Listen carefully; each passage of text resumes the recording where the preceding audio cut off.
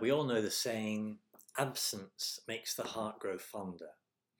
Well, today I'd like us on Corpus Christi to consider the truth of that, absence making the heart grow stronger, with respect to the Lord in the Blessed Sacrament and Holy Communion. Because pretty much all of us now, for 3 months, have been deprived of the Eucharist. And in that time, how has our relationship with the Lord, our Eucharistic Lord, been affected? Has he grown in importance in our lives as he's been away, or has he diminished? We want to start by acknowledging the hard reality, namely that it would be easy for our Lord to have diminished in our minds. That if you've not been physically close to him for 3 months, if you've not been able to attend Holy Mass for 3 months, if you've not been able to receive Holy Communion, then it would be easy for him to drift out of your mind, drift out of your soul. And sadly, there is a real fear that many Catholics just won't come back. Now, in contrast, I'm aware that there are many for whom being deprived of our Eucharistic Lord has done the reverse. It's made you realize with a deeper sense what a great treasure his presence is. It's made you yearn for him even more. But I'd put the question to you, I'd ask you to examine yourself. Even if you think you're in that second category, ask yourself, how deeply true is that?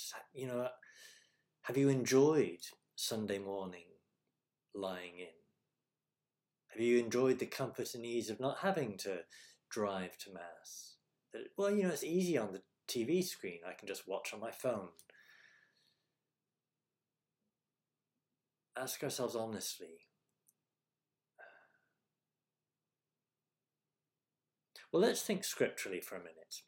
So in our first reading today, we had in the Year A cycle, we heard Moses addressing the chosen people, and he was talking to them about their context of while they were wandering in the desert. If you remembered, after they were liberated from slavery in Egypt, they then had to wander 40 years in the desert.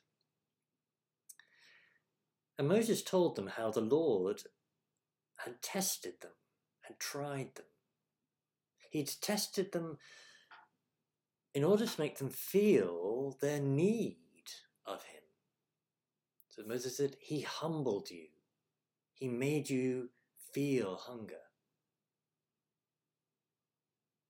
Now, for many in our society today, and I've heard lots of people say this, people that aren't Catholics, aren't Christians, weren't attending Mass, weren't attending church of any form, whether it's workmen I've met in all kinds of contexts, people that, see my collar and just will spontaneously start talking about how this whole crisis has made people reevaluate their priorities. And for us who are Catholics, what is the true bread that we need? What are the things that really matter to us in life? In these last 3 months, is it the money maybe you've lost and had to go without? Is it the shopping you've had to go without, not being able to get to H&M or M&S? Or is the thing that you've really been aware you've been going without the Lord? Is being deprived of him in the Eucharist? Is that the most vital thing these last 3 months? Well, back to that scripture text in our first reading. So Moses, after he taught to the people about their experience of being tested by the Lord, Moses reminded them that they hadn't just been tested by God, but that after the testing and in the midst of the testing, he fed you with manna that neither you nor your fathers had known. And the conclusion of that testing, the conclusion of that feeding and being sustained, to make you understand that man does not live on bread alone, but the man lives on everything that comes from the mouth of the Lord.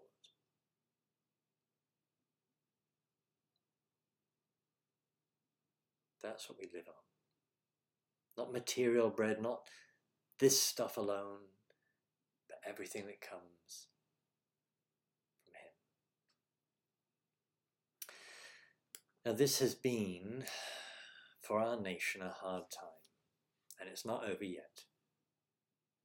But our faith promises us, and the words of many of you as you've spoken to me on the phone over these months have told me that the Lord has sustained us, and he promises he will sustain us.